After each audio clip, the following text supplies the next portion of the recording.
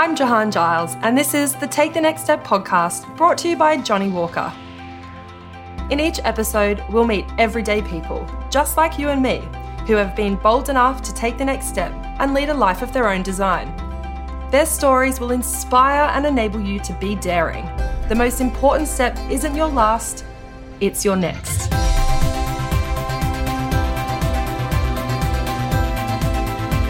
I'm so excited to be talking to Tristan Lutz, who is a food writer, a pop-up diner creator, and a cookbook writer. His career took a dramatic turn just a few years ago when he decided to change his life and take the next steps in making his food dream a reality.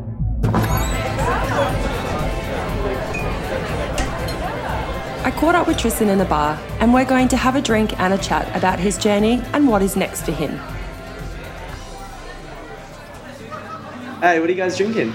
Can I have a Johnny Walker highball, please? Sure. Can I get one of those as well, please, with fresh lime? Yep.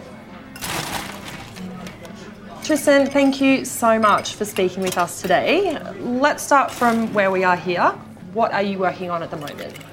So I'm working as a freelance food writer for a whole bunch of different publications, websites, magazines, do some radio spots, which is pretty cool. I get to write about restaurants, I get to write recipes and photograph those, I get to shoot videos of food, help put together little cookbooks and that kind of thing. I've just finished a pop-up food stall at Carriageworks in Sydney, which has been sort of US diner food themed, and that went really, really well. So I'm looking at ways of bringing that back.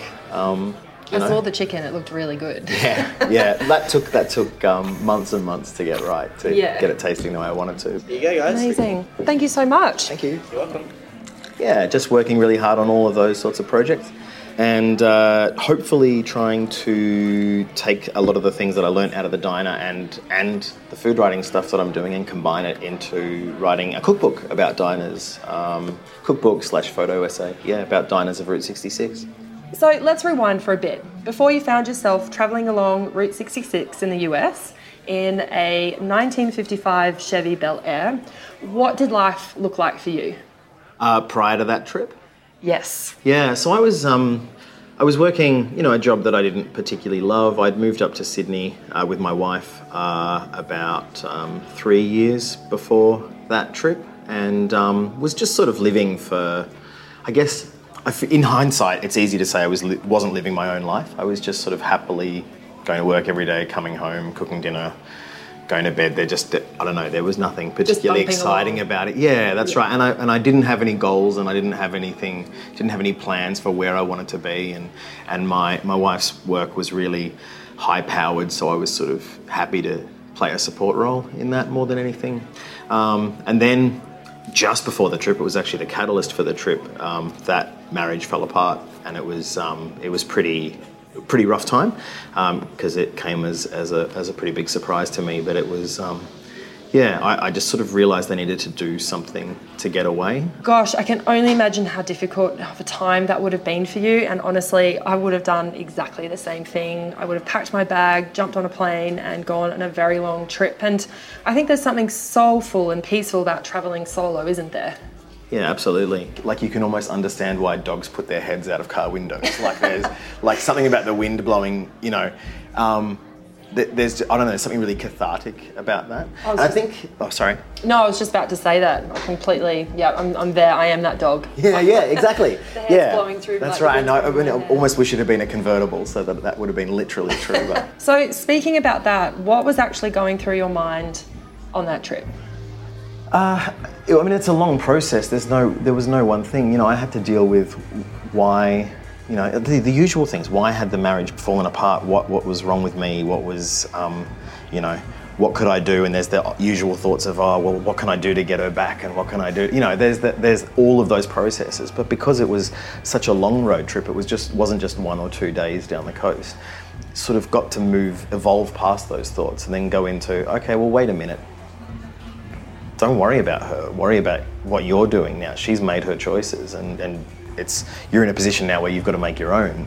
I think what I remember reading in an interview that you had been on the trip, started the trip for a couple of hours, you saw a roadside diner and you stopped, and it was like, I've only been doing this, like, I've only been on this. Well, it was funny because I had set out at like 9 a.m. and I'd had a big breakfast because I thought because it starts in Chicago, as I said, so I'd had a big breakfast and I thought I'm about to drive through the suburbs of Chicago and out into the middle of nowhere, so I don't know when lunch is going to kind of come. And I got into the car and then started driving, and about 20 minutes in, there's this iconic old 20 minutes out of Chicago old hot dog stand, and I thought the whole spirit of this trip is that I have to stop and eat one of these hot dogs even though I'm really full. And so I pulled over and ate the hot dog. Had you had one or did you have three? Yeah, well, I might have had more than one. There was a special on in my defence, and I was trying to save money.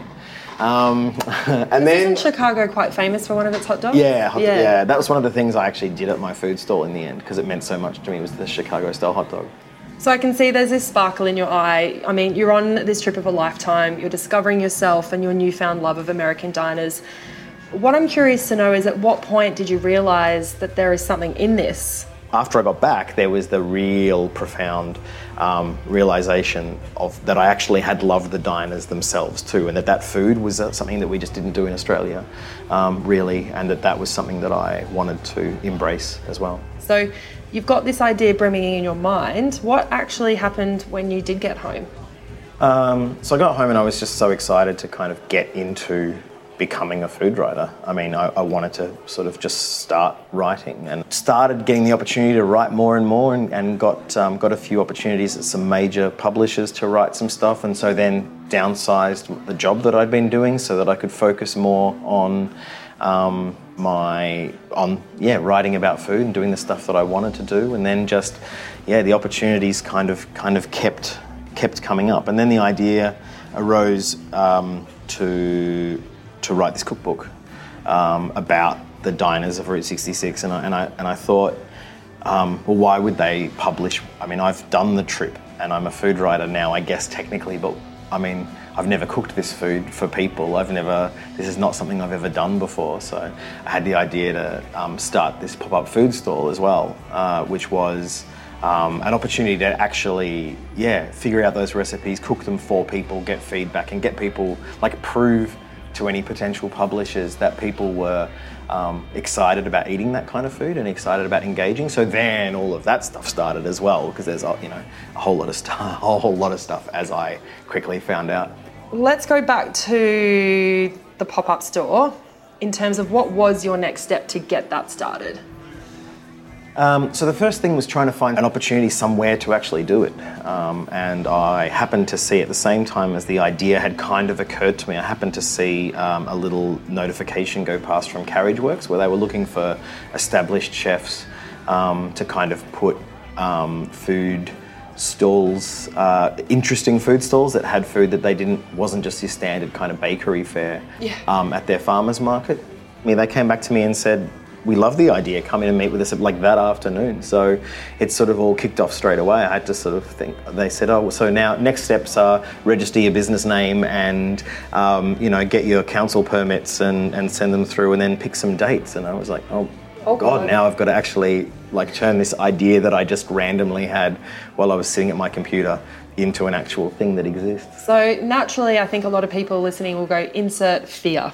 Oh, absolutely, yeah. So let's talk about that. Like, what were some of the fears that you had at that point and how did you overcome them? My solution to almost everything, it was the solution to kind of the grief of the divorce, and it was also the solution to the fear in terms of setting up the market store was just pragmatism. Just do it. Just do something. So you can be terrified and let that stop you from doing stuff, or you can be terrified and then figure out, okay, well, what are the actual steps? Break it down into lists, and then with everything that you cross off that list, you'll be a little bit less terrified. I think when people look at you now, they could definitely be forgiven for thinking that it's been an easy journey because, I mean, you are living the dream. But we both know just in this conversation that it's absolutely not the case. There has been a ton of hard work, sleepless nights, and all the rest that comes with that. So I'm sure there have been a lot of roadblocks, no doubt. So can you share with everyone what some of those roadblocks are that you have experienced and what you did to overcome them? I think there's the roadblocks that exist outside, externally. So there's the knockbacks that you get from editors, and if you're not a trained journalist and someone that's been doing that for 20 years, if you're coming to that late, then the rejection of either having pictures rejected time and time again, or actually submitting pieces and have the editor come back and go, that's really not what we wanted, we're going to give it to another journalist, is really hard to deal with. Totally. How do you get it? You don't really, but you don't, all you can do, and that hits you hard. And I think sometimes you've got to acknowledge that stuff doesn't wash over you. It doesn't just brush off. It's not always water off a duck's back, is it? No, that's right. There are times when things will affect you, and it's really, really hard. You've achieved a huge amount over the last couple of years, and it sounds like you've learned so much along the way. I can see you smiling there. You definitely have. So I'm curious to know, what are your rules and insights you live by that will help those listening in find the confidence and courage they need to take the next step? I think the most important thing is to just start doing it in some capacity. I mean, you've got to, there is a momentum and an energy that comes from having the idea, and an enthusiasm that comes out of that moment. And if you wait too long, it sort of dissipates and you start to overthink it. But if you just start doing something, even if you don't really entirely know what shape it will take, just start doing it. I came back and I didn't have anyone to write for, and I didn't, I wasn't pitching stories out. I just started writing. I just started going, I'm just going to start writing some recipes down just so I can say I know how to do that. I would be, 6 months, a year, 2 years further down, or behind where I am now. Which I love that, because it's all part of the process, isn't it? Because if you're just sitting there thinking about creating recipes, before you know it, 2 or 3 years have gone by and you actually haven't done anything. Yeah. So what about your second rule that you live by? It kind of comes off the first one a little bit, and it's that I don't think long-term plans are super helpful, at least not to me. I feel like the more you try to figure out where you want to be in 2, 3 or 4 years or 6 months, the more you limit yourself to that. If I had come back using that energy from the road trip, if I'd come back and I had put in place a 5-year plan, I guarantee that end point of that 5-year plan, I ended up hitting that 6 months later. And there's so many things, that the Diner Project pop-up stall, there's so many writing gigs, so many opportunities that I wouldn't have had if I had had a plan, because those things wouldn't necessarily have fit into it. I agree, and don't make plans, because it could put you on the wrong trajectory. And what about your third rule? I think it's really easy to get caught up in professional envy. It's really easy to look at other people's lives and think that's the thing I want to be doing, or to look at other people's lives and think I'll never be able to do what they can do. I'm not a good enough writer. I don't have enough access to people. They're already doing it, so the job doesn't exist for me to do it. Just worry about your own sort of path. Worry about the things that you want to do. And what about your fourth rule? It's embrace that imposter syndrome and be aware of what your weaknesses are. Identify your weaknesses. What's making you feel like you aren't good enough to do the thing that you want to do? What's making you feel insecure, and fix it. For me, it was it was everything that's come along, but it's things that I didn't feel like I knew how to cook, or I would read reviewers that were more well-read and had broader sort of references in terms of where they'd eaten. And it's like, you could sit there and worry about, they know more than I do. Or I could spend my time reading the books that they're talking about and going to eat at more restaurants, or practicing my cooking, or actually filling those gaps, going to work volunteer at a butcher, volunteer at a fishmonger. Find the things that you're worried, that you feel insecure, that you don't know how to do, and learn how to do them. I think what I love about what you're doing is that you're not a professional chef, you're not a journalist, but you have an opinion and you can write a really good sentence. And I think a lot of people are going to be quite inspired by that. Let's talk about your fifth and final rule. It's so easy to forget. We've talked a lot about how stressful it can be and how insecure you can feel about things. It's so easy to forget, once you start doing the thing that you want to be doing, that you're doing the thing that you want to be doing. So actually stop and enjoy it. Just take those moments wherever you can and go, for all of the stress and all of the deadlines and all of the things I have to do before the weekend or everything else, just realize, oh man, this is the thing that 6 months ago I wished I was doing, and here I am doing it. Or, 2 years ago I was working a boring desk job as a copywriter, and then now here I am in the kitchen and chopping up chives. And it's easy to kind of be frustrated because there's not enough time to chop the chives, and the thing's been in the oven too long, or is that thing going to be ready? But actually step out of the moment for a second and go, oh man, this is cool. Totally. I think people definitely you can get bogged down in it. And then, I love that. That's amazing. And I think too, I loved your professional envy tip. There's something I just thought about, because I'm all about collaboration over competition. And I feel like if somebody is coming into your industry, that you will welcome them with open arms and be a source of inspiration and advice and knowledge. And I'm also super happy one of your tips is to remind people to take the time to enjoy the process. Obviously what we've just been discussing, because I just think it's important that we all put our phones down and remember why we're doing what we love in the first place. Yeah. And again, everything you've said there is amazing. So Tristan, now that you're here, what is next for you? I love that you laughed a little bit. Well, because part of what, like I said, part of it is I don't know. It's this incredible. One of the reasons I love my life so much is I don't know. I'd like to get the Diner Project back up, because I just love cooking for people, and maybe expand that into a dinner thing. I was doing more breakfast and lunch last time, and I just want to be able to say a year from now that I'm still doing the thing that I'm doing now and still loving it. Thank you so much for joining me today. Obviously, it's been an absolute honour and pleasure speaking with you, and I hope you've had fun. Oh, thanks, Jahan. It's been amazing. Thank you very much for talking to me. Tristan Lutz is a brilliant example of someone tapping into a life-changing experience and turning his inspirations into a dream career. He's continuously focusing on the next step. His tips are insightful, practical and motivating, and I hope they have inspired you. Because the most important step isn't your last, it's your next. You've been listening to the Take the Next Step podcast, brought to you by Johnny Walker.